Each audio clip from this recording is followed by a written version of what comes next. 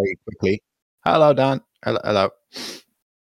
And then last night we all three of us went for dinner, and pitchers got for the table. Someone got a pitcher of beer and a bottle of wine at the same time, which nice. That just sounds gross, to be honest. The wine was terrible as well, and it was €27 for the bottle. It always is. Yeah. This is terrible wine, Steve. That's the beer. Well, terrible beer. You know that Brazilian barbecue place you went for your birthday that year, Stephen? The one that it was down the road from where I live. We only paid what 30 quid so for the bottle. So but good. What I mean is the white wine was dog shit. It was terrible.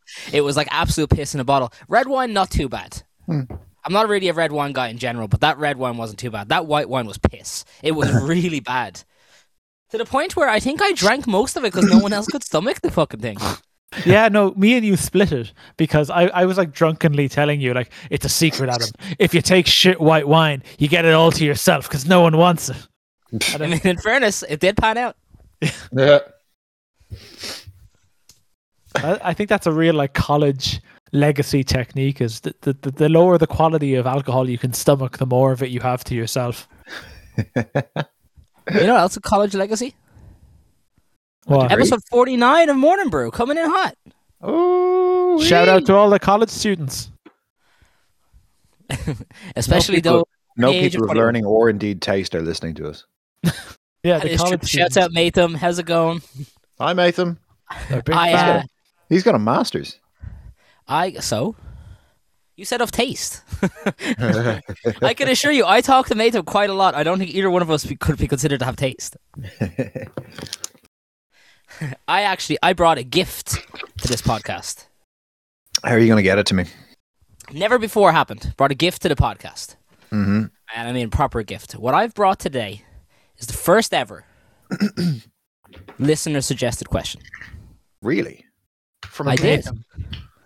100% from Matham. I got a message earlier out of nowhere. That's it. Hold on. Where is it here? Does he think it's a Q&A podcast? He's just not been paying attention. He's just been listening. No, out of absolute nowhere. Yeah, this is what we call a topic, Dan. Yeah. I got a message that said, here's a topic for a future Morning Brew. Out of nowhere. Completely unprovoked and random. I was like, okay. So, this listener topic from our good friend Matham is, given the price of GP visits that are now anywhere between 60 and €70, how ill or how concerned about something do you have to be before you bite the bullet and go to your GP? I think we need to co-op Matham into the podcast. That's a good topic. That's a great topic. Yeah. Speaking personally, our listeners are free to provide it to us. I need antibiotics at least. Yeah, you're a big doctor guy. If it's disrupting my sleep, I'll go. That's my main one. Like if I think I might die or I can't sleep, which are two drastically different levels of seriousness, but those are the two ones that'll determine it.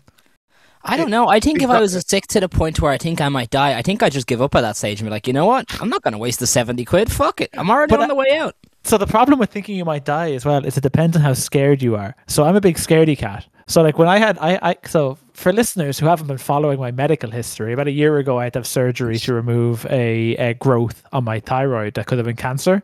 But that started because I just had a growth, and I was like, "Oh, that seems odd." And I was perfectly planning to ignore it just on my neck. And my mum was like, "Oh, Dan, that could be really serious. That could be cancer." And just a casual, like probably, she said afterwards, "It's probably not, but you should get it checked." But I didn't take the sensible lesson. I didn't take the sensible lesson of, oh yeah, you're right, I should get a check. I took the sensible lesson of, oh yeah, you're right, I'm probably dying. I should definitely go to the doctor, start getting my affairs in order. But you can't open with that could be cancer and then expect an appropriate response. Look, the woman knows how to motivate me. I wouldn't have gone to the doctor if she'd done it the other way around. Jeez, Dan, that cut on your thumb looks really bad. Have you considered you might have AIDS? I need to leave this podcast. I'm going to the doctor right now.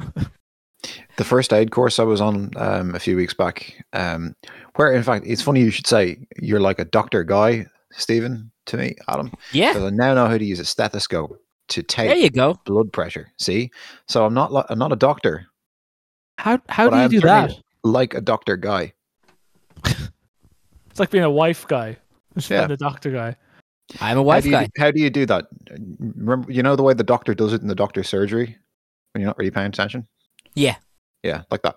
No, they take my Blood pressure they, cuff. they listen to my, oh, but that's not a stethoscope. How does the stethoscope come into it? Oh, you use a stethoscope to listen to the sound to cut off the. Hang on, how do I explain this? Because I wasn't very good at it. Actually, I had to go and do remedial stethoscope.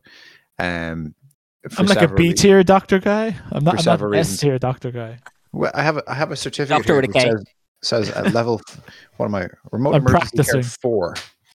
So Practicing also with a K. Yeah. rescue emergency care level 4. Rescue emergency care scheme guidelines. Yeah, that's the one I have. See, there's my cert. But how does it work exactly? Well, you use the blood pressure cuff and you stick the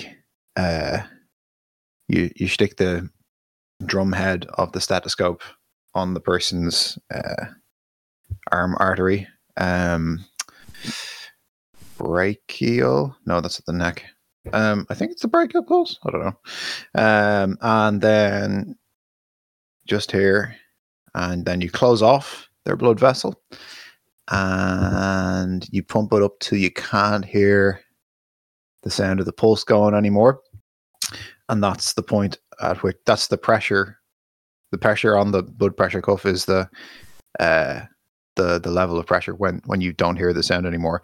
That's the pressure it takes to close off the blood vessel, and then you open it again, and then you hear the pulse coming back, and that's the lower end. So whatever 120/40 is, whatever, you got a high reading and a low reading.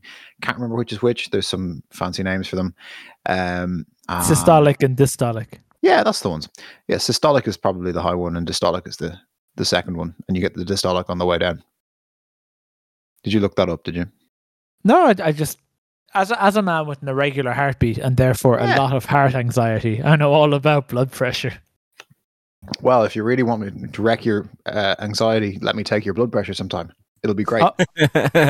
So the first guy, I was partnered with a guy. It was one of the first exercises we did on day one, and the guy I was partnered with told me that my blood pressure was 165/120, and he's like, "You should get." Not like serious. And he's like, but he also refused to accept that his reading might be wrong, because I gave him, I checked his, and I was just like, no, I'm not hearing it. And then I got a reading, and I said, your blood pressure appears to be 180/130. And he was just like, no, that can't be right. But you really need to get yours checked out. By all accounts, sir, you're a balloon. Well, this guy came with his own stethoscope to a first aid course, so I don't know what that tells you. He's a pro. I've done this 18 times. Yeah, no offense, Steve, but that guy's iconic. You should just listen to him. Anyway, at least 3 or 4 other people took my pulse, and it was fine. And then I didn't figure out. I had to take home. We were staying away, myself and my good friend Stephen Brannan. Can we get out a round of applause for Stephen Brannan? Freaking show, yeah.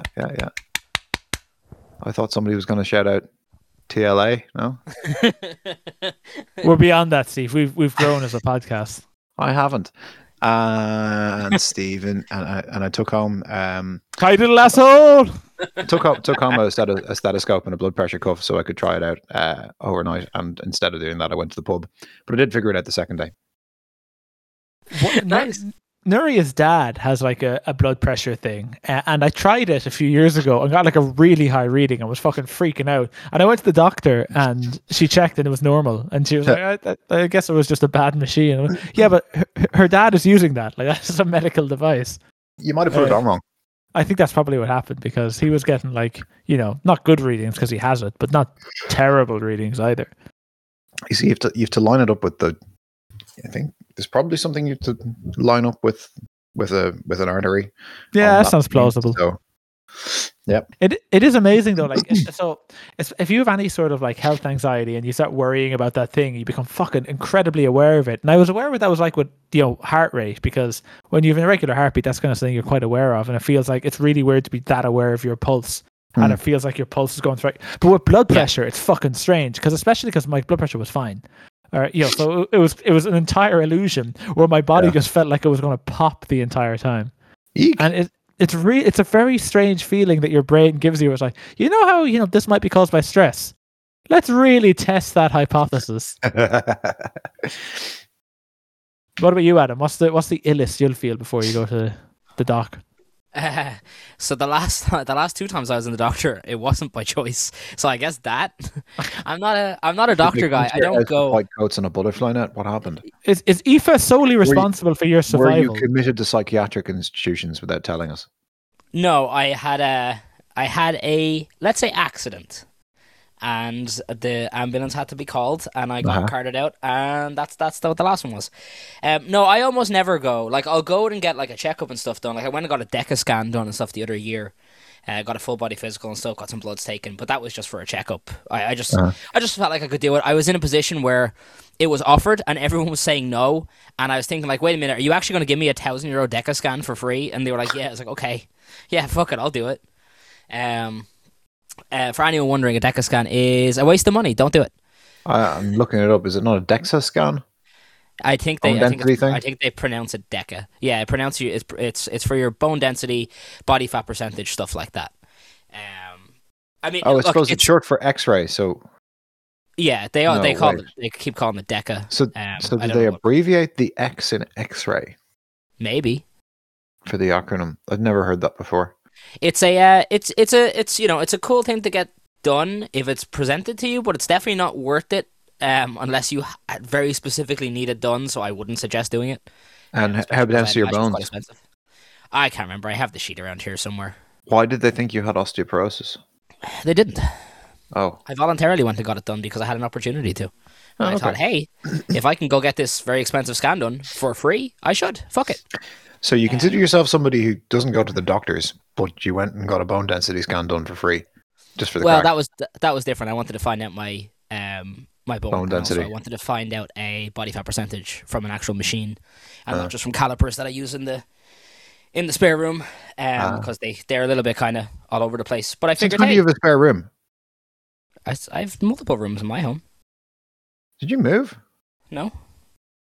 Still have multiple rooms. You don't have a spare room. The spare room is the room he's not currently using. So if he's cooking, then every other room is the spare room. Exactly. Dan, you nailed it. Nail on the right on the fucking head. Nailed it. Perfect. I've just got your best interest in heart, in case the government starts going around and commandeering people's spare rooms in a couple of weeks' time. Good luck to them. Just to avoid building houses on behalf of the building industry. But no, I'm not a doctor guy. I'll almost never go to a doctor, especially not for not like a GP or anything, which is bizarre because I have insurance. Like, have you never had a throat infection?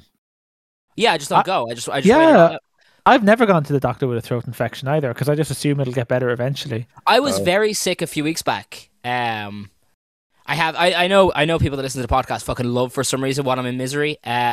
Really? So good news show up in the metrics?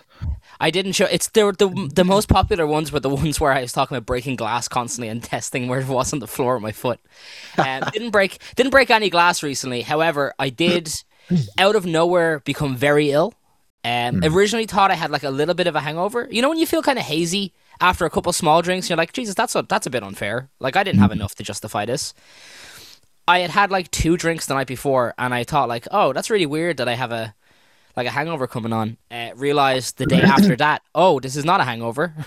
I'm getting very ill, and I was very, very sick. I've been mostly out of training over the last several weeks as well, just because I couldn't get in. I was in bits, but finally rebounded from all of that. Had to go to a funeral.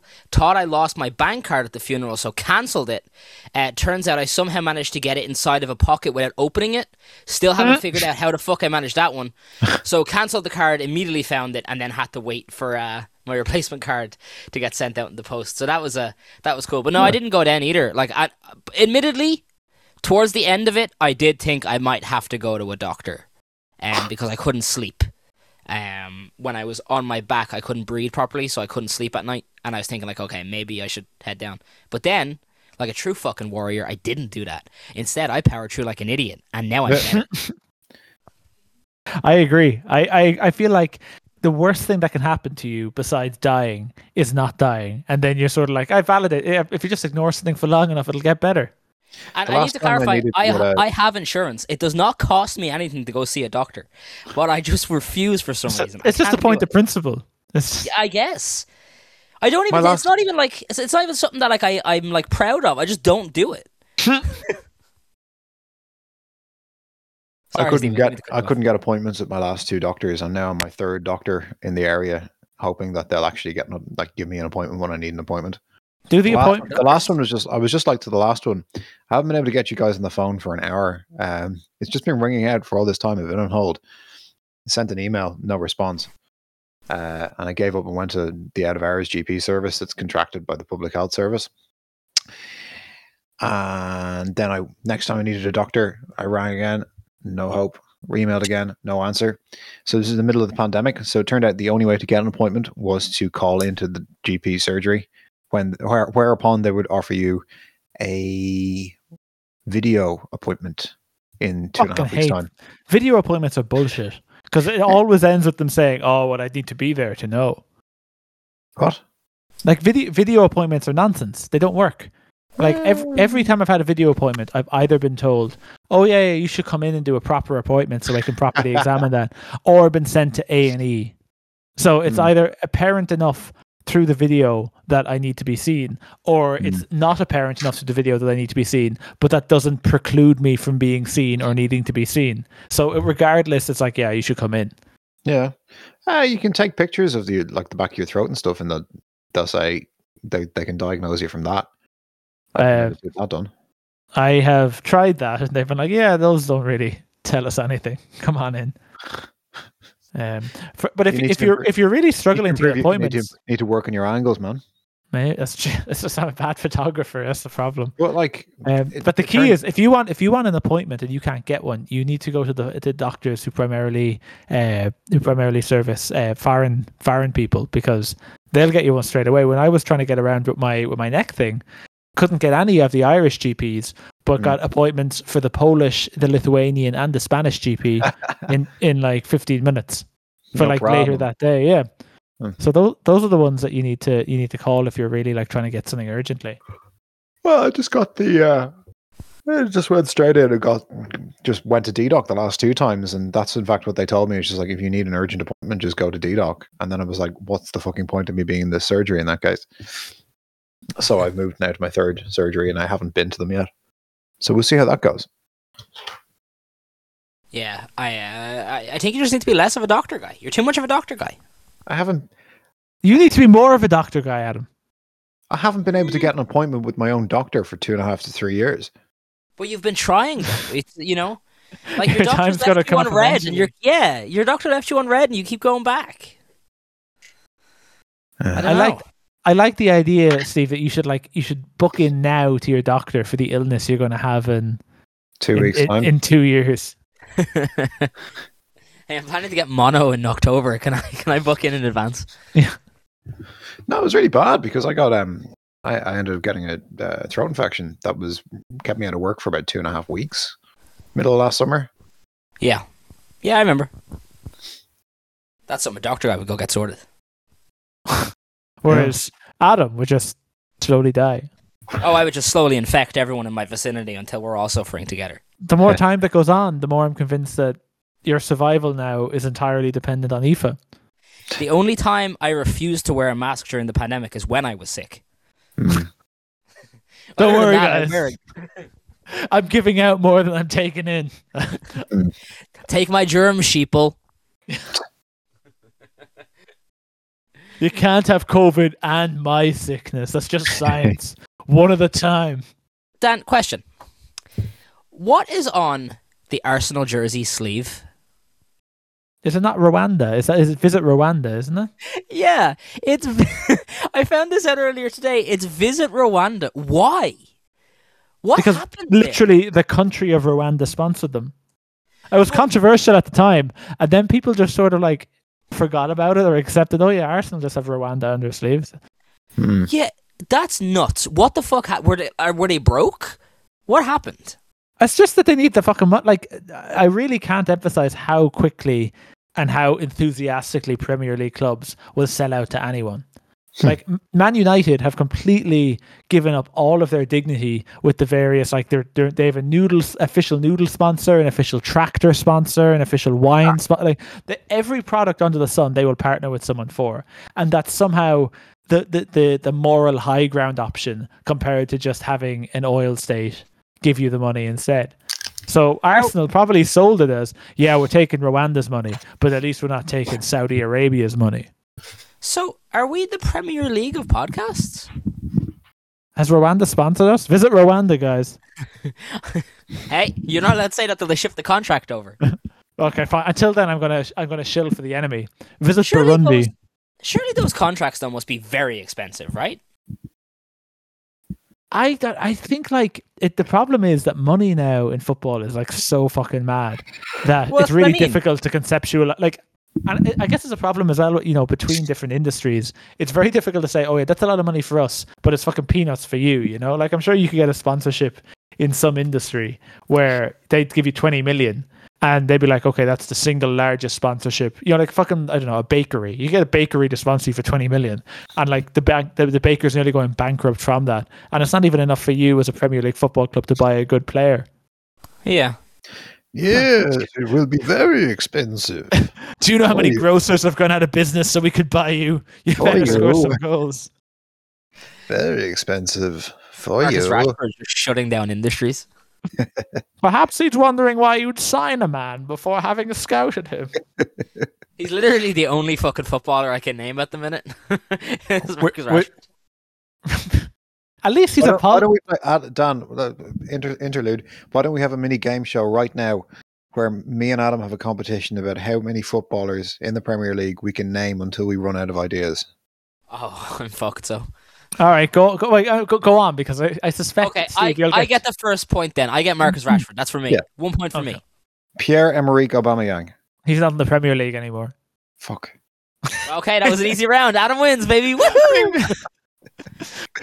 I'll give you the crown and sing you the champion song. My next one, and I also don't know if this is Premier League either, was Mason Greenwood. He's more in jail now. Yeah, I think yeah, he's- I know. That's why I know him. That's why I know who he is. I guess he's technically still signed to Man United, but Oh, it's Man United. Okay. no, let's not count him. Yeah, that's the only other one.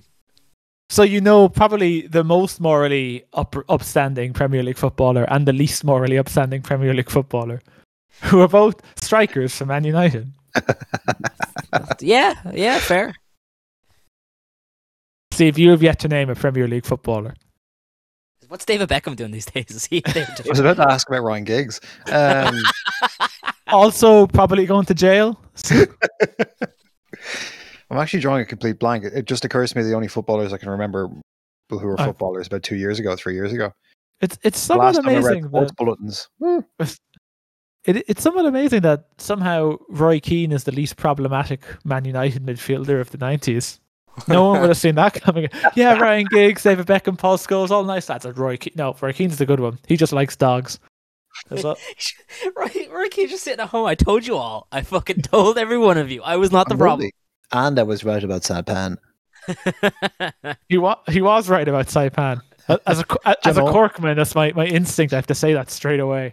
The moment someone mentions Saipan, I jump in and be like, Roy was right, fuck Mick McCarthy.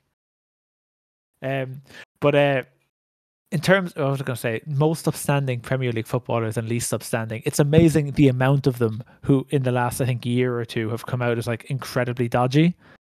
Like you have Cat kicker guy. the cat kicker guy is what I was going to mention. What's Right. Fuck, I forgot What's his about him. actual name? I've forgotten. Kurt Zuma. Kurt the Zuma. cat kicker Zuma. Yeah, which is like such a specific dodgy thing to have done. Like if you had to guess, I'd be like, probably domestic battery, something about tax evasion, probably one or two people who are involved in some sort of criminal gang, but fucking kicking your cat across the room. Niche. Isn't it wild? I had this conversation with Stephen completely off podcast a while back. It's fucking amazing how many times people will incriminate themselves on social media, but just completely unprovoked. Like they'll have absolutely no issues going on at all, and they'll somehow put themselves in hot water for like no reason, and then all of a sudden everyone knows they're an asshole. Like they'll come out and they'll say something about a race, or they'll come out and say something about like minorities or whatever, like, and for no reason, like just completely unprovoked. thinking they're making like some kind of like really hard hitting points, like this is a good take of mine, and you just kind of think like, how are you so dumb? Like, I understand, especially because you have to push the enter button or the post button. But like, it's not just like they started talking and accidentally got ahead of themselves. They posted it. Like, I understand the sharing things online, and I understand that certain personalities gather a very large following online, and that gets addictive. In saying that, I don't understand how you can't very clearly see the huge red flags on certain posts when you're about to out yourself as some kind of weird freak, when all you have to do is just not post that one thing. Be the weird freak in private. That's fine. No one can get mad at you for that. I don't know why people have to incriminate themselves. Like, COVID is a good example of a lot of people either, jumping out in front of a train they didn't have to, or going really, really, like, there's a lot of people, like, the former footballer Matt Letizia was like, kind of initially just a fairly mild, we shouldn't do lockdown, maybe vaccines aren't, stupid, but, functionally not that bad. And then now he's posting about how like the Ukrainian invasion is a false flag that the Western media wants to, and it's amazing the amount of celebrities who like acted out in real time as a public service announcement, how you can just go from like, relatively minor skepticism / conspiracies to just full blown batshittery in the course of like a year. Yeah. It's good of them to do that. Oh yeah. Like, people have gotten really unhinged in the past year, like to the fact that they've really leaned into it, and I think it's really funny because they've gotten like indoctrinated into this stuff, and in doing so have like ruined their own career. But they're not even benefiting in the short term the way the people leading these stupid movements are, because like they're leading the grift. You know what I mean? Like, so they've fully committed to like, hey, I'm going to be the asshole shithead here, that provocateur, and that's fine because I have short-term gains to make. The rest of them have damaged their reputation and damaged their earning potential for no fucking reason. So when all of this completely like blows up and it's all gone, and the people that like made their like fucking short-term money and like sold a bunch of fucking like badges or whatever that they were trying to sell and like rip people off money that are supposed to be for like, donations for rallies and all this kind of horse shit that they're trying to do now. When they make off like a bandit with all your fucking money and you've left yourself in positions where you're now unemployable or you're now like blacklisted or financially suffering, you don't even get anything out of it. That's the insane part. Well, what I find very, very funny is like not even the people who ruined their careers, but the people who added like an element, just they'll never be taken quite as seriously. Like Nicki Minaj posting that fucking thing about her cousin's balls because of the COVID vaccine, which it's always now going to be like the first thing I think of when I think of Nicki Minaj. Stay in your lane, bitch. Although, doesn't she have like weird sex pest family members? I'm a little bit on the mindset potentially, yeah. I'm a little bit on the mindset that she came out with this kind of ridiculous stuff. So if you Google Nicki Minaj, it comes up, her cousin in Trinidad's gigantic balls that exploded or whatever, and not sex pest family members or husband or whatever it was. Yeah, but now it also makes me think she's a bit weird. I don't, and now I believe any sort of accusation that comes out of the Minaj clan. I mean, that's probably fine for her brand, though. You know what I mean? Yeah, she is like, I think inherently one of the but that's like one of those people who gets by on a weird like vibe. Like there's certain I feel like Vin Diesel, for example, if he came out as majorly anti-vax conspiracy theorist, it wouldn't make a difference. You just sort of vaguely suspected that was going on anyway. Wasn't Jon Stewart like major anti-vax weird conspiracy theory shit? Was he? I think so. Is that why they shuffled him off to replace him with John Oliver as the new equivalent? No, he had already stepped down by that point. I think he was just old and tired. He already retired off that movie he did in the 90s where he was the substitute teacher or whatever. The first article when I googled Jon Stewart is how seriously should we take Jon Stewart? I think probably pretty seriously. I think the problem with like, it's very clear when someone's doing a bit, like a comedian's doing a bit, and it's also very clear when someone is just, turning their actual thoughts into some kind of punchline. And I think Jon Stewart is very, very serious about the stuff he says. I think he tries to make it funny, but I mean, that's just by nature of what his career was. I firmly believe all that kind of stuff. The same with the Joe Rogan stuff, Where, sure, he tried to kick it off somewhat innocently until the light really got shown on him. But like now he's not even covering it. Now he just has complete fucking whack jobs on his fucking show. You know what I mean? So, you know, it's stuff like that where it's like there was always truth in it. It's just now there's more truth in it than before because why have it hidden? You know? I guess it's almost like you know, like the Jordan Peterson stuff where he initially started, you know, kind of just being a vague, boring, edgy, anti-PC kind of railer, and now he's just saying the one batshit insane stuff. Like, and not even batshit insane, but it's like patently wrong that he's allowed to say. Like, it's some claim about like, yeah, the Bible is, of course, the first book ever published. Which I saw some historian going through it, being like, that's wrong in almost every way you can think of. Every definition of book, every definition of publication, every definition of the Bible, it's wrong in all of them. But I do think, right, because obviously, like, you know, some people have like big PR teams and stuff like that, you know, and you look at some people over here that have big PR teams and you kind of wonder, like, Jesus Christ, how the fuck did Leo Varadkar's Twitter account post this when he has like fucking 14,000 employees that literally do his PR for him? So you look at certain things like that, but you look at others, right, and no matter like what kind of a whack job you are, you have to know when you're about to say something really, really dumb. Like, you just have to be aware of it. Like, these aren't children. These are, like, grown adults. Yeah. Like, you have to know that if you're doing it, if you're at home and you're kicking your pet around, maybe don't film it. What happened? But I'm not sure. I don't think he posted that himself, did he? Apparently not. Apparently what happened was he was doing it in the house. Someone filmed it. I think I read that his brother filmed it or something like that. I don't know. But the way I think it happened is it went into a WhatsApp group and the WhatsApp group posted it. Or someone... It got shared anyway. But again, you don't... Like, why are you recording it? Like, that's the weird part. Like, why record it? Like, you have to know this is a stupid idea. Yeah. I don't know. It's insane to me. But like, it's just, you know, it's you just think for a minute, you just think like, there's no way. Even if you had like instantly posted stuff, like, because I've posted stuff before that was very clearly a joke, and some people didn't like it, like the Alec Baldwin joke. Although I should have left that now because it's funnier than ever.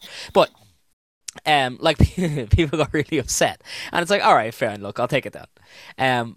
But I mean, that's like very different from someone coming out and being like, well, you know what the problem with black people is? And it's like, when you wrote that, did you not for like even half a second, like even like, just like for as long as it takes to hover your finger over the corner of the phone where the button is, just didn't think? Nothing? Nuts. Insane. And people are insane. Definitely feel that over the last, definitely 2 years, but at least the last 2 years of a contextual explanation, but the last 5 years, particularly, I almost like lost my ability to gauge how insane or how stupid something is, because I feel like every time I think, okay, this is probably the limit of the kind of popular tweet idiocy that you can get. This is the limit of what a public figure can say and get away with. And then it's like, it's immediately busted by like Donald Trump saying something like, you know, white women's booties are as fine as all other booties, and they're getting like 200k likes, and everyone be like, thank you, Mr. President, for making this fight. But I definitely feel like I've just sort of like decided to completely abandon any sort of critical faculty when it comes to reading things that have been tweeted or put online, because you just can't understand it that way. You can't try to understand it the way you understand any other form of media or any other form of human communication. Mm-hmm. I mean, like, it helps, you know, because I mean, I often find that, you know, someone new ends up being a dickhead every, like, you know, 24 hours. And it's really hard to keep track, you know. To see Frank Langella was kicked off his TV show, and they're going to refilm half of it because some accusations came out about him. That seems like a lot of work. Just cancel the show. I think pull the plug. Fuck it. Gone. Yeah, I should, you know, so it's easy that way. Like, I like when, if I log on and I see, like, you know, someone prominent has tweeted something, and I think, like, oh, that's good. I know that, like, I don't have to pay any attention to this going forward. Just nothing. Just this is easy for me. But for the rest of it, it's like, I don't know how to keep track of this shit, dude. I don't know. People say and do weird shit all the time. Like, someone needs to, like, I need, like, an email list, you know? I need, like, a spreadsheet to get sent around where you just add to it proactively to let me know who needs to be avoided or where I'm not allowed to shop anymore or whatever it is. And it's not, and it's not like they have those. They have those. Well, that's good. I need to sign up then because I can't. I try and do this research on my. I log in and there's you can subscribe to block lists that are maintained by like lots of different parties and people. It's a huge thing on Twitter. Certainly, there are right wing block lists. There are left wing block lists. I don't want that one. There are block lists about abortion rights or against maniacs. And the as long as they've got Glinner in there, I'm happy. I just need one that's like block list. Then you could always consider the like boycott, divestment, sanctions has lists of companies to avoid. The Irish Palestine Solidarity Campaign, things like that. It is. You definitely see criticism. Activist organizations do that all the time. Like you definitely see people say, "Oh, this is a proof, you know, of cancel culture or of political correctness, whatever." You know, like, "Oh, we can't look at this person. We can't look at this person." There's whole lists of people you shouldn't engage with. But no, they all deserve not to be engaged with. The problem is there's a shocking amount of shit people in the public sphere. But also, like, you know, too much noise. But also, 98% of them like don't ever face any real repercussions anyway. So I mean, you know, cancel culture isn't real. It's not a real thing. Louis C.K. won a Grammy like last week. Well, that's what I'm saying. I'm saying people get a slap on the... Usually what happens is someone that has a bunch of money to their name gets a slap on the wrist. They don't make more money for a little while, and then they come back and do their same fucking job again. And they make as much money as ever. Like, the only people that really ever get really fucked over are, like, the little, like, online social media villain middlemen, you know, like the Milo Yiannopoulos of the world that get conned into believing that they have financial security forever, and then as soon as they're not useful anymore, are deplatformed and completely lose everything, and now can't afford security. You know, stuff I genuinely think he is the only legitimate example of a cancel culture victim. And even then, I only use a legitimate example to imply he was harshly done by. But I think it's the only person we've successfully killed with cancel culture. Well, it's like loads of people. Like, you know, you look at Gemma O'Doherty and stuff, and you know what she results to now. She does live streams in the corner of her bedroom, like in the dark, to like weird, creepy Irish freaks that like stay up all night listening to her like nonsensical ramblings. Like, those are the people that like end up in a spot where it's like, yeah, you're not useful anymore. See you later. But, like, I'm sorry, my connection dropped for a second. Did you say something about a weird, creepy Irish freak? Where am I needed? GemmaO'Doherty.com or whatever the fuck her website is. Have you never seen her site? That's all she does. She like sits in the corner of her bed. She sits on the corner of her bedroom with the screen, the computer screen lighting her, so it's like basically pitch black except for she has that weird like hue to her face. Oh, just like Dan. Yeah, little headset on just like Dan, but she sits there like just live streaming in the middle of the night. Like she's a weirdo. She's a freak. But those are the people that get actually like, you know, pushed aside. It's like, okay, well, we're done with this garbage. But like the other stuff, you know, regardless of what happens or regardless of what they even say, like the Joe Rogan stuff with the blatant racism, like what was the actual repercussion? Literally nothing. Nothing at all. So it's like, you know, they keep saying cancel culture. People love the idea of cancel culture. There's people on the right would love cancel culture to be a real thing. So it would be like ammo, but like it's, you know, it's the furthest thing from real. And I know also there's people on the left that try to like really push for people in positions of power to get pushed out of their position. I get that. But like it's not a real thing. It's silly to think that it's genuinely a real thing. I just want to know if someone's like a rapist, can you let me know so I don't like watch their TV show or whatever? Like that's all I'd like. I can't. I have a full-time job and stuff. I really can't keep up with constant drama. It's too much for me. I don't have it in me anymore. Well, I mean, a great many people are interested in policing the boundaries. Policing the boundaries of speech. And yeah, I'd like to. I've just moved over to my bed. We can pivot the podcast to a sleepy time podcast. It already is. Good Lots of people. I think people on all ends of the political spectrum and indeed no end of the political spectrum, right in the middle there, police speech and police the bounds of what they consider to be decency, and are do it enthusiastically all the time. It can be apolitical as well. It can be purely purely focused on like tone policing, even if you don't have any difficulty with, or even people agree or disagree with what is said. People are all about policing free speech. People aren't as into it as might be let on. Yeah, I mean, I just mean purely the after effects of it. You know, very few people ever get pushed aside, and the ones that do are back within 12 months, and they're making more money than ever.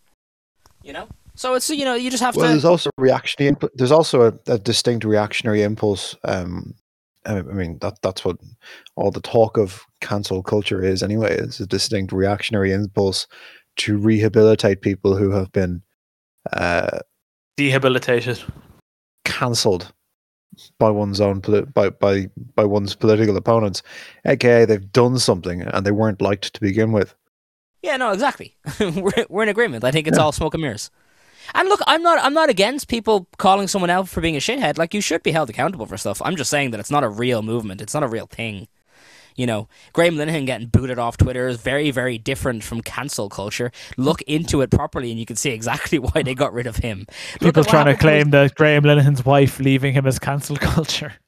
Yeah, like, you know, it wasn't cancel culture that got Graham Linehan. Graham Linehan went on a fucking tirade to destroy all of his personal relationships. Who the fuck would let online bleed into their real life? What a weirdo. What a freak. Like, could you imagine turning around to Nuria one night and just being like, yeah, fucking, you know, Tommy669 on Twitter said this to me. Who the fuck cares? What the fuck? Actually, she turns to me and says that. So Dan, I read this earlier. Yeah, it's breaking up our marriage from the other way around. I think that's so funny where it's like they attribute cancel culture to fucking Graham Linehan, but Graham Linehan is like sitting around like roaring at his wife like in these heated arguments about Twitter users. It's like, dude, you need to fucking relax. I can't imagine having money and being on Twitter, like genuine money. No, I think it's so funny about all these like super rich celebrities that like out themselves. Like, if you gave me $20 million, I would never be on a social media site for the rest of my fucking life. I would wipe everything. I would quit my current job and you would just never hear from me. I agree.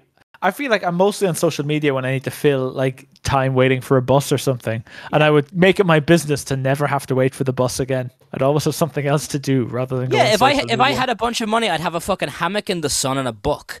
And I would never be on Twitter. What the fuck is that? Or go on Twitter, get in arguments, and then just at the end be like, I'm a millionaire and I live on a sunny island. I don't care what you think. Well, that's what I do. I go onto Twitter threads and I put something in to piss people off and then I mute it immediately so I can let them fight amongst themselves. Just so I'm bored. Sometimes I just see people being arseholes and I'm like, you know what? I guarantee I can ruin their day. And sometimes I go back and they've sent like 18 messages. I'm like, nice, got him. Respond to me. Yeah, I demand it. Oh, people hate it. I made up a new rule a couple of years ago. I haven't, obviously, I dropped it recently-ish. But I did it. I had a rule in place where I would never respond to anyone if it became the next day. So if someone tweeted at me on Monday and I didn't see it till Tuesday, I am not responding. And people went fucking nuts.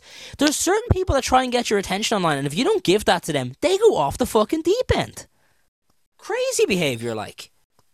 What the fuck do you care if I won't answer you? I mean, that makes sense for the kind of person who's going to get angry at something online anyway. Is that the easiest way to make them further annoyed is to like essentially make them argue into the void? Yeah. Well, I wasn't even doing it for that reason. I was just kind of like, sorry, dude. It passed midnight. Can't do it. These are gremlin rules now, bitch. Can't tweet after midnight. Now I've become a Mog. What was the evil gremlins called? No, the evils were the gremlins. They were Mogwais before that or something. Oh, I haven't seen that movie in forever, dude. I can't really remember anymore. I've never seen it. I just am vaguely aware of the cultural discussion. I've seen like clips from it. I think I remember seeing a thing where they'd gone bad, and the thing that they were doing that was bad was like trashing the kitchen. Well, so that might be Gremlins 2. Gremlins 2 is a weird movie. We should watch them. We should watch Gremlins and Gremlins 2 and review them on the podcast because they're something. Gremlins 2 especially is a different breed of movie. Is it why? Is it batshit? Someone kind of looked at Gremlins 1 and went, you know what? If we're going to do a sequel, it should be not this. and boy, did they succeed, because Gremlins 2 is it's a different beast. It's a very Never different seen movie. it. We should we'll figure something out, but we'll watch them and do a review for the podcast at some point. Maybe a bonus episode. Isn't the first one based on a Roald Dahl novel? I think Maybe. it is. No. Ocean I think Story. there was an episode. There was an episode of Twilight Zone based on the Roald Dahl thing. I think where the gremlins were like Ah, little dickheads who fuck up planes. Do you ever remind yourself of something just comes into your head that, like, you know, a long distant memory, and it just really ruins your day because you thought it was like a figment of your imagination? Yeah. I remembered the other day, and every now and again this happens, where I remember that show Fodder of the Pride. Oh, with God. John Goodman as the lion. Yeah. And no at one recollection point, of that whatsoever. Fodder of the Pride is a 3D Never seen animated show about lions that had Donkey at one point from Shrek in it, playing Donkey. He was a celebrity, as if like the actual Donkey was like acting in the movie. You mean Chris Rock was in it? No, Donkey was in it. Or no, Eddie Murphy. Eddie Murphy was in it. Like Donkey. Yeah, but he was Donkey. Like he's not. There's other characters that appear as themselves, but Donkey was in it as Donkey, like as if like he walked was off he the voiced set of by- Shrek. Like a Was he famous voiced by donkey. Eddie Murphy? Yeah, Was he? I can't remember. No, he was, and yeah, the best way of conceptualizing it as if like he was an actor. And he's like the most. They had to cast the most famous Yeah. donkey in the world to play the most prestigious donkey role in cinema. And then they accidentally kidnapped the stand-in Donkey instead. What? Yeah, And it's a whole thing. The episode I remember is the one where it turns out that the white tigers have an open marriage, and it's just the whole Oh, episode yeah. is something like weird. They have an open marriage.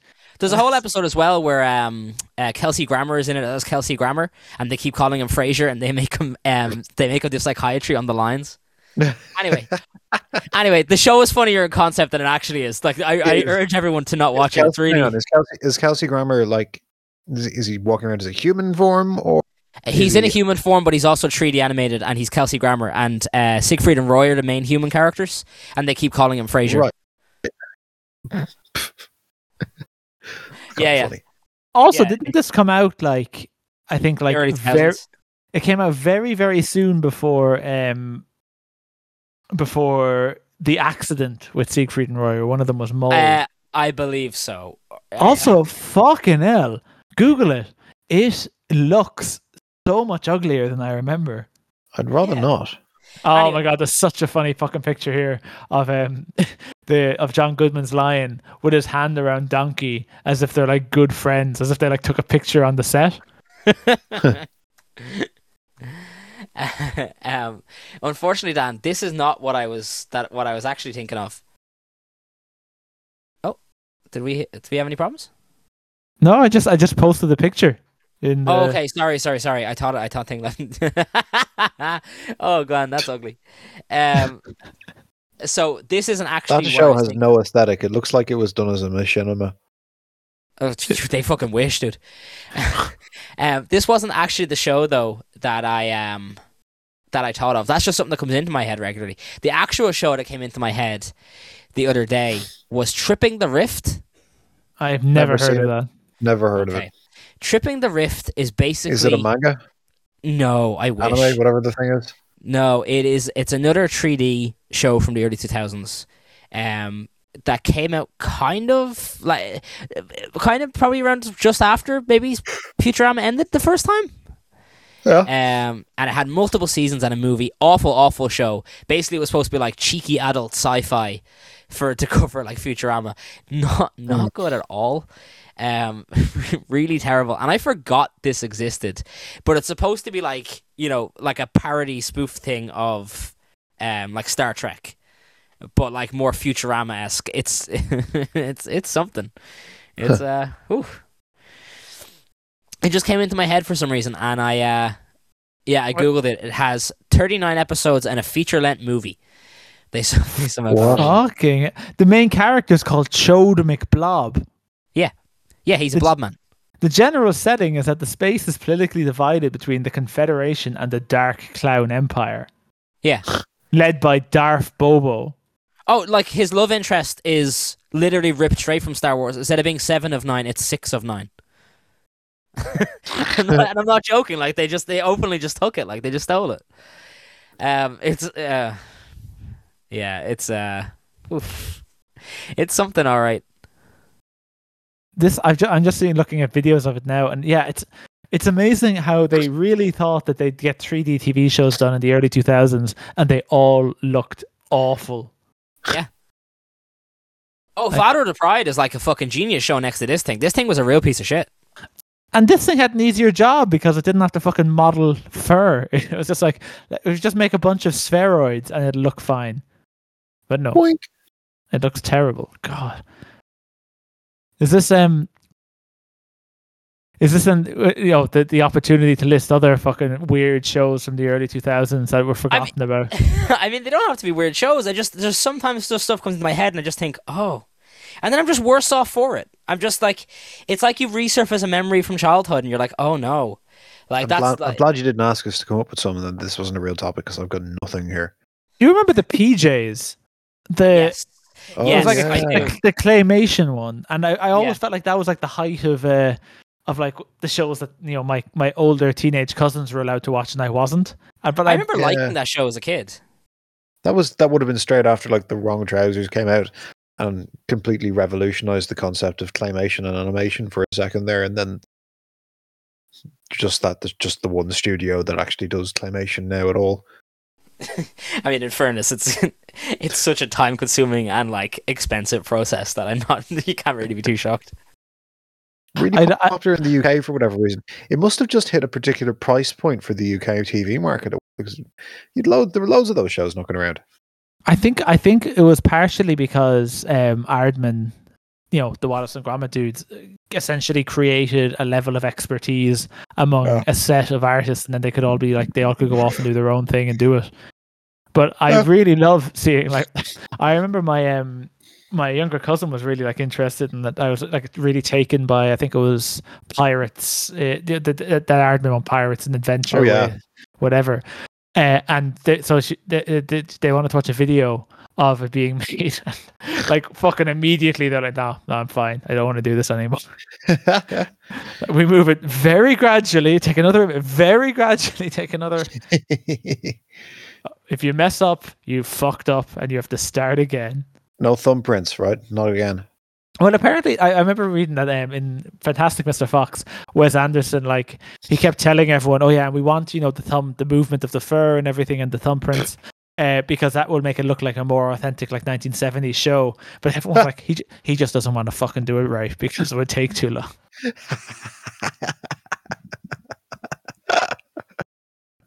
Which I 100% believe. Who has time for that? Although, speaking of Fantastic Mr. Fox, I saw a fucking video of like the rehearsals for the show where it's animated or it's stop motion. The voice actors don't have to be there, and he insisted that they all come around and act in a field as if they're foxes and badgers and weasels and everything else. That is fucking excellent. I hope they also did that for Father of the Pride, and John Goodman's walking around being trained by Siegfried and Roy. Completely in the nip. Siegfried and Roy are whipping around his feet, so he like jumps through the hoop. Is this really necessary? Do you know in Fantastic Mr. Fox where they like he made like one of the jokes is that when the argument gets too heated, they start going and like start making noise. They just had George Clooney do that, like in the middle of like a field while not recording him for the thing. Like, all right, George, do your fox noise. It's so plain that neither of you have ever been to an acting class. Yeah. This is exactly what everyone does at acting classes. What? Okay, Oscar winner. The guys would be fucking loving it. I didn't realize we had Denzel here. Thanks. No problem. I refuse to believe Denzel Washington is. Some actors have too much dignity for me ever to believe that they've ever done anything undignified in their lives. I don't know, man. I think because they do it all in acting class. You give anyone a $500,000 check, and I'm pretty sure they can get pretty undignified pretty fast. Yep, that's Colin Farrell's career. Acting, dear boy. Acting. Well, I mean, but also, like, in fairness, if you're there for something, you know, like if you're there to act in something or you're there to do something like that, you kind of gotta just kind of do it. Even if it's a little bit miserable, you gotta really like just immerse yourself and go from there.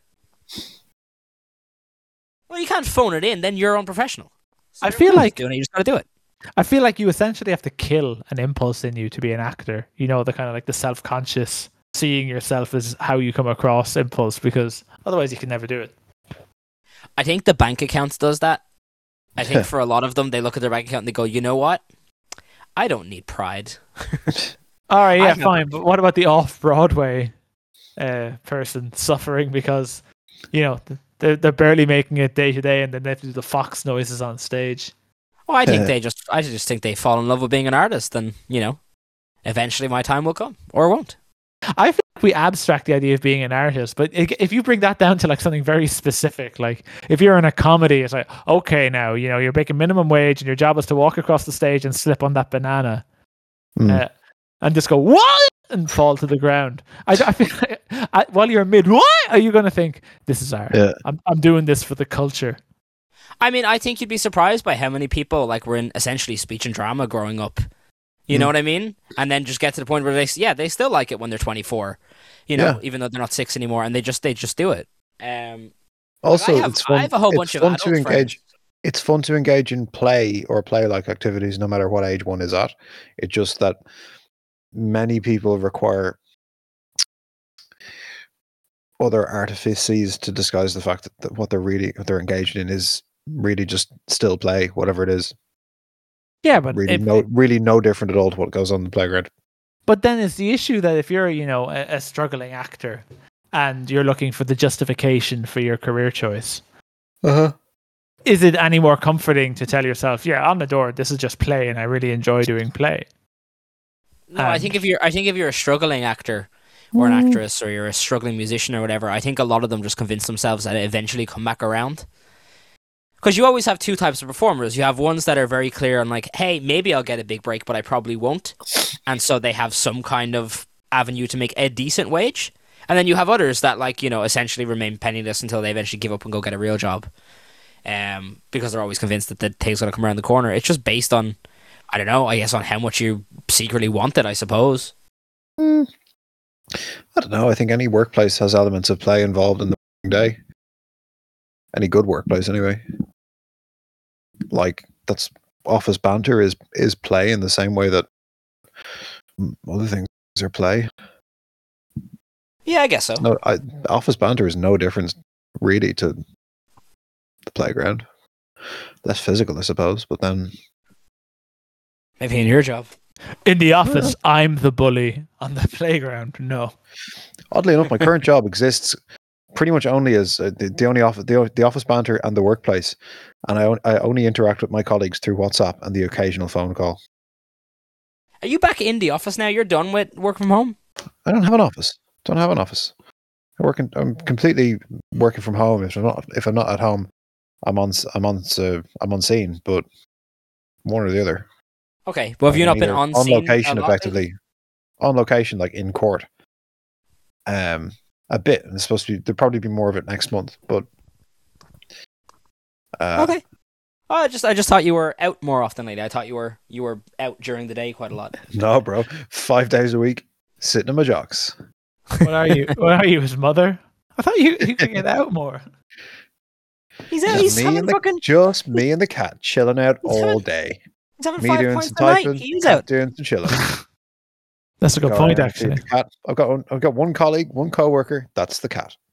and I have people who send me messages through the screen. What kind of office banter do you have with the cat? Voice. I was like, "Hey, puss, what's the going? Yeah, you going out? You gonna go out? Are you? You going out? Or you going in? No, I'm not. It's not a day for going out at all, is it, puss? No, I don't think so." Very similar to your last job, then, where you kept asking them, "Hey, puss, are you going outside?" Okay. Does anyone have a topic? Yeah, basically, are you going? You going for smoke? I'll come with you. Hey, puss, you going out for another smoke? Oh, watch. Can you do tricks? Cats can't do tricks. So, and one time I had to pull Have I ever had to break up a fight at work? No. Never had to intervene in that sort of regard. I did have to stop the cat killing a bird about 3 weeks ago out in the back garden in the rain. The cat got soaked. So if somebody came into the office like soaked, you'd make a laugh of it. So like it was the cat equivalent of being stuck at work, of her being stuck at work with wet shoes or something. Oh, don't get me started on that. Never seen a cat that wet. Never seen it. Such a soggy moggy. Okay. Wet pussy. No, stop that. Sorry, I was going to leave it as an exercise to the listener, Daniel. No, I don't think. I think we overestimate them. We need to the listener, singular. We spell it out on this podcast. We're not one for beating around the bush. Anyway, does anyone have a topic before we wrap up for the day? I had one, which was prompted by me seeing a bunch of old videos I used to watch about Game of Thrones, which reminded me of how shit Game of Thrones got, how quickly. I love that last season, dude. So, what is like the TV show that you were the most into that you just fell out of love with the fastest? Or that Lost. Lost is a great example. I was so into like that mystery, and then like straight away I was like, you know what? Flat out on Lost Wiki. Not a bother. Reading it from cover to cover. Not only have I don't like the show anymore, I retroactively dislike episodes I previously enjoyed. No, I still liked it. I thought it was going to be more like Gilligan's Island. I hoped it would be. Where are the shenanigans? There's just not enough shenanigans in it at all. It's too supernatural. It's hard to answer. I don't watch a whole lot of TV, and most of the TV I've watched have been recent. Like I watched Breaking Bad, obviously, and obviously I liked Breaking Bad. I didn't really fall out of interest in Breaking Bad. I never watched Walking Dead or anything like that recently. What about The Wire? Did you ever watch The Wire? Nah, I never watched The Wire. Why not? I might give it a shot at some point. I don't know. It's just that I don't watch a lot of TV. I think I'd sit down and watch The Wire again, like now. Where do you find The Wire? I'm sure. Where do you find The Wire? Yeah, like what? Thing, like a grown adult. Fair enough. Why a DVD box set like a grown adult? Got a fucking CEX. Sex. Okay, fucking get your sponsors out of here. I don't want to hear this shit. Those fuckers. They refused to take the Wii and the Xbox 360 because their controller terminals were corroded. Games though. Surely they could just take the console and just bundle it with one of the spare controllers they have sitting around. I think they gave me some money for it. I'm not sure what, but yeah. Okay. Well, I just that seems like an easy solution. Hey, we have a whole bunch of secondhand controllers sitting around. Yeah. What if we just take one of them and stick it next to the console and say it's a bundle? That seems like an easy solution. Yeah, I got some cash, but probably about not quite as much as I was hoped. Businesses just hate making money. On the other hand, I don't care. I just want to get rid of the fucking things. Fair. I did that with an whole bunch of reprinted records recently-ish. And, I say recently-ish, was a couple of years ago at this point.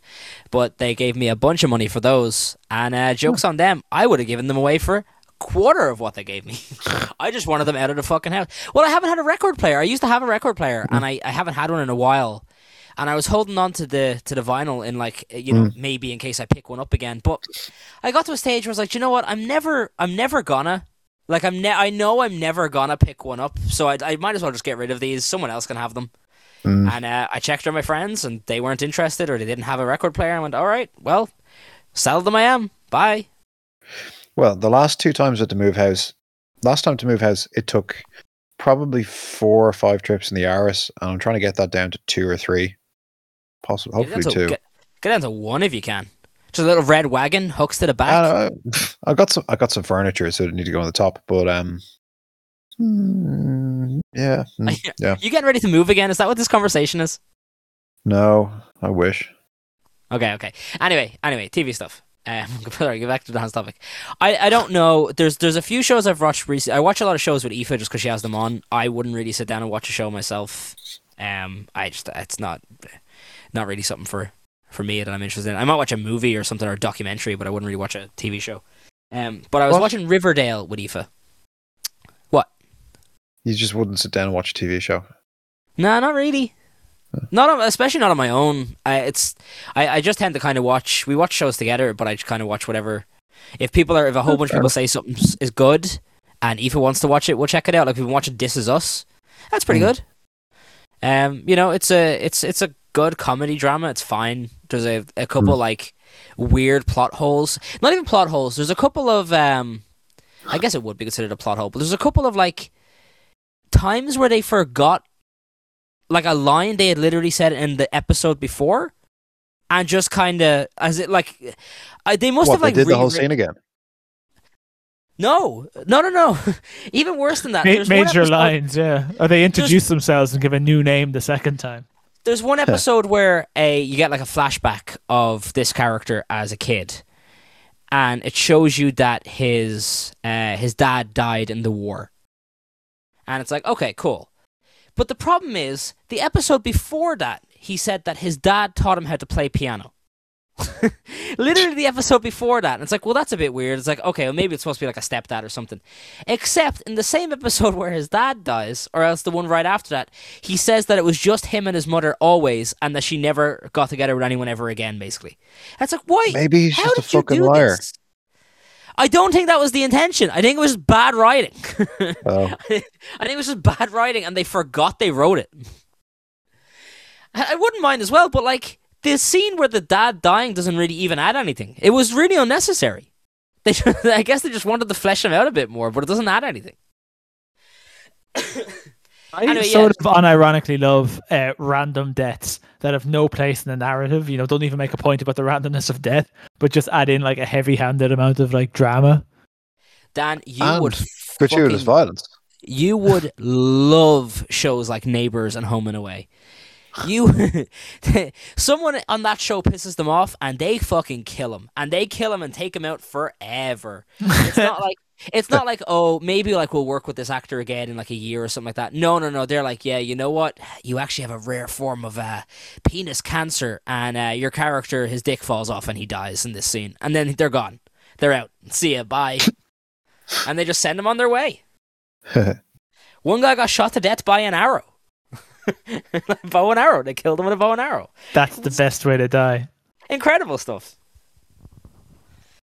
But yeah, no, there's nothing really like that. I was watching Riverdale with Aoife. Not from the start. She was watching that before.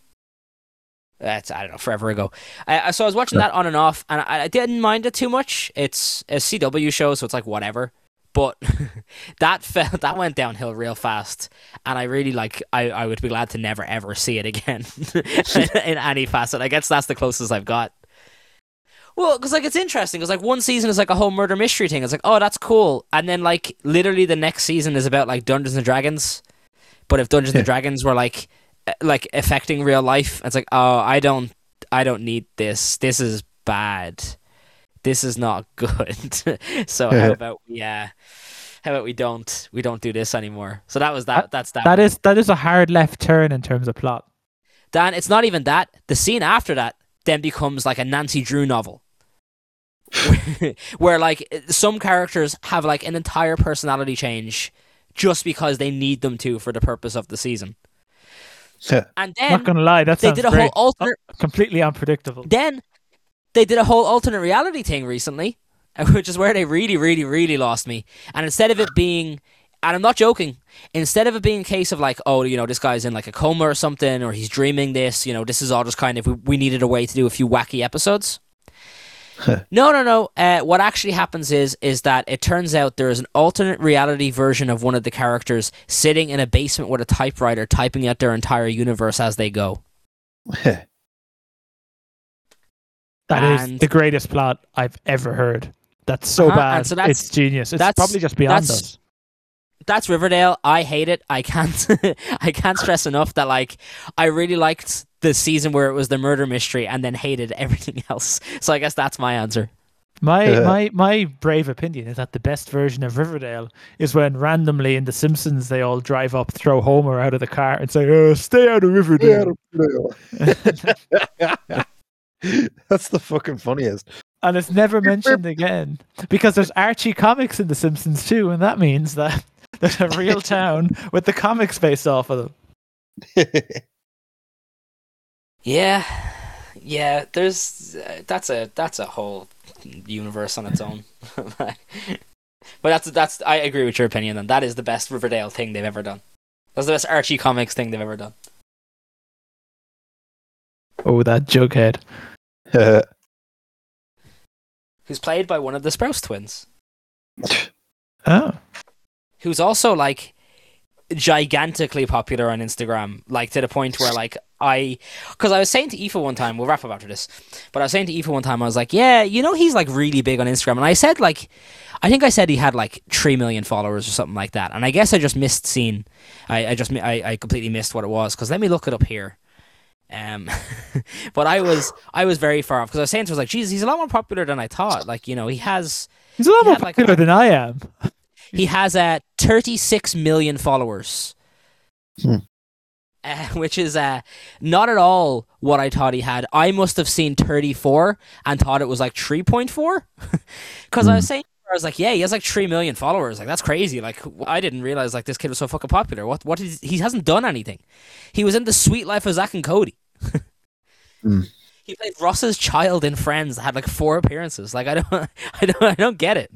And I was crazy wrong. He has 36 million. He's extraordinarily popular. Very surprising. I feel like I need some like relativistic idea of what's a lot on Instagram terms. I mean, 36 million people is pretty big. I agree with that. I believe that, but I mean, over like 3 million is probably a lot. But is it a lot, or is that like mid-level a lot? No, I think like even a million on Instagram is pretty good. No, the people that are like big on Instagram that have like good followings and like they like are in the several 100,000 range, and that's like a pretty good following. You know what I mean? And then you have The Rock, who has like 300 million or whatever it is, or something fucking insane. Like, you know, like The Rock has like half of India and half of China following him, along with the rest of the world somehow. What's the biggest? What's the biggest follower social media account owner that you've met in real life? Go. Probably Micheál Martin. Okay, so let's get a number there. Hang on. So Micheál Martin on Twitter or what? I guess Twitter would be his main outlet. Yeah. How many followers does this motherfucker have? 165.7 thousand followers. More than I expected.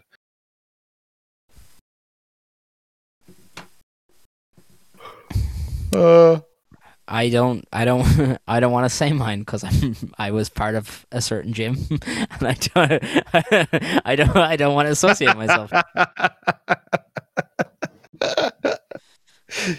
But like I'll read out I guess I'll read out the follower number. Give us the number. He has 45 million. Oh, he's barely more popular than the fucking Riverdale kid. Fuck you, dude. I can't believe Ben Dunn has that many followers. He's a very famous man. I thought it was Jackie Skelly. It was actually Fly Fit. Yeah, I don't. I'm gonna bow out of that one. What about you, Steve? It's probably also Micheál Martin. Let's see if we can do better than Micheál Martin. My brother met Sebastian. Richard Chambers has 6. 5. No, 6 because one of them is me. I followed him by accident. My brother met Sebastian Stan, posted it on Instagram, and started getting like loads and loads of whatever the Instagram version of retweets is. And people started doing like versions of the picture where he was cut out of it, and it was just Sebastian Stan. And they started getting like millions because he's got a weird fan following. 142.2k followers. Someone told me that when I was at a house party at St. Patrick's Day that this Malaysian woman who was at the party had 220,000 followers on Instagram, but I can't remember if he showed me or not. Anyway, that's such a weird. That's such a terrible party conversation. He was just like, this Indian guy. She's like, she's really rich, dude. And she wants to fuck me. I don't like her though. Oh my god. I'm just like, Maybe if she had 300,000. Holy shit. Okay. That's fucking great. Okay.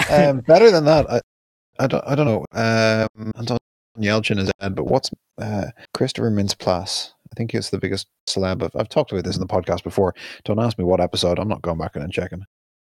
Oh, sorry. Hold on.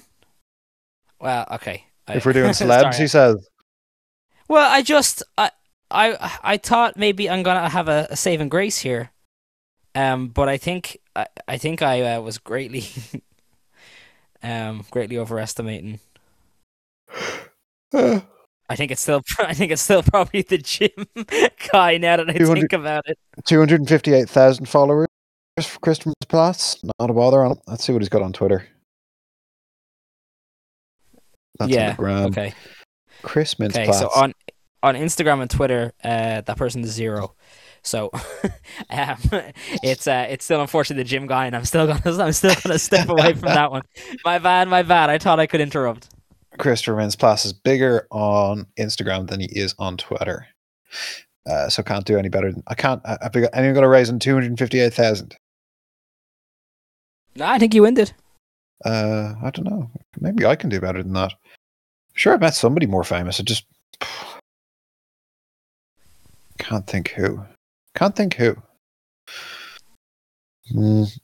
mean, I've met a bunch of WWE guys and stuff in the past, but like they're not, anywhere close to the previous one. Who's the biggest WWE guy you've met? Physically, Kane. How many does Kane have?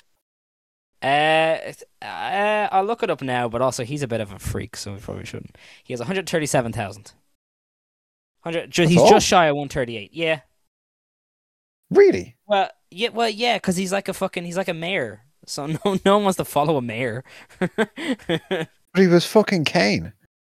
Right, but also like he's not Kane anymore. Now he's just a mayor. So it's like okay. My name's Glenn Thomas Jacobs. Daniel Bryan's probably pretty big. Here he is, Bryan Danielson. Oh, he has 3.2 million. Still about 15 times less than the person that I would have had to mention. But I'll say that Daniel Bryan's pretty good. 3.2 million. That's good. He was a nice guy.